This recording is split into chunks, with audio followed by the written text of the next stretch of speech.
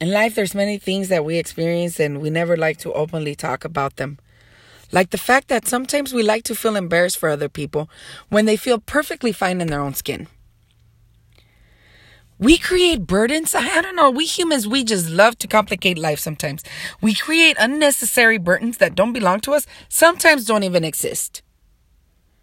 And I'm saying this because a couple of years ago, I was working with this guy.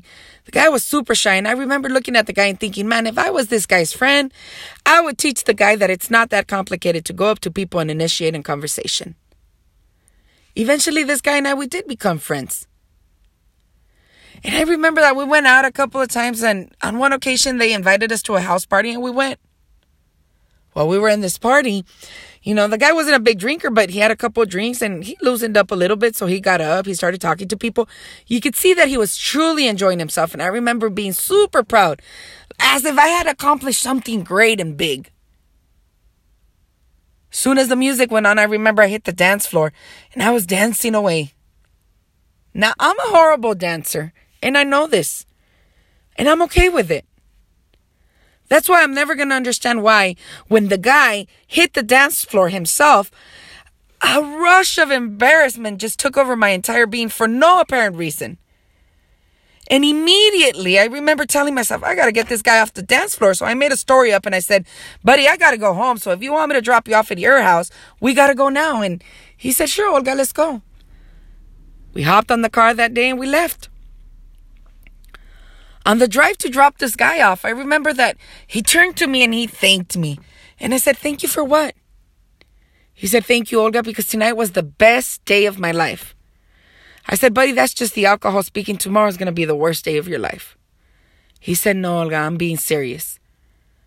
I was out there. I was having fun. I was talking to people. Look, I got the phone number to the girl that I was talking to. And for the very first time in my life, I was able to dance in front of people without being scared of being judged. When the guy told me that, I felt horrible. I kept asking myself, what gave me the right to feel embarrassed? The guy wasn't doing anything out of place. Why did I have to feel embarrassed for him? When I myself knew that I was a horrible dancer and I didn't feel embarrassed for myself. Many times, one of the things that brings me to the story is that many times we go out there and we take pictures. Pictures are memories, and we take pictures of ourselves.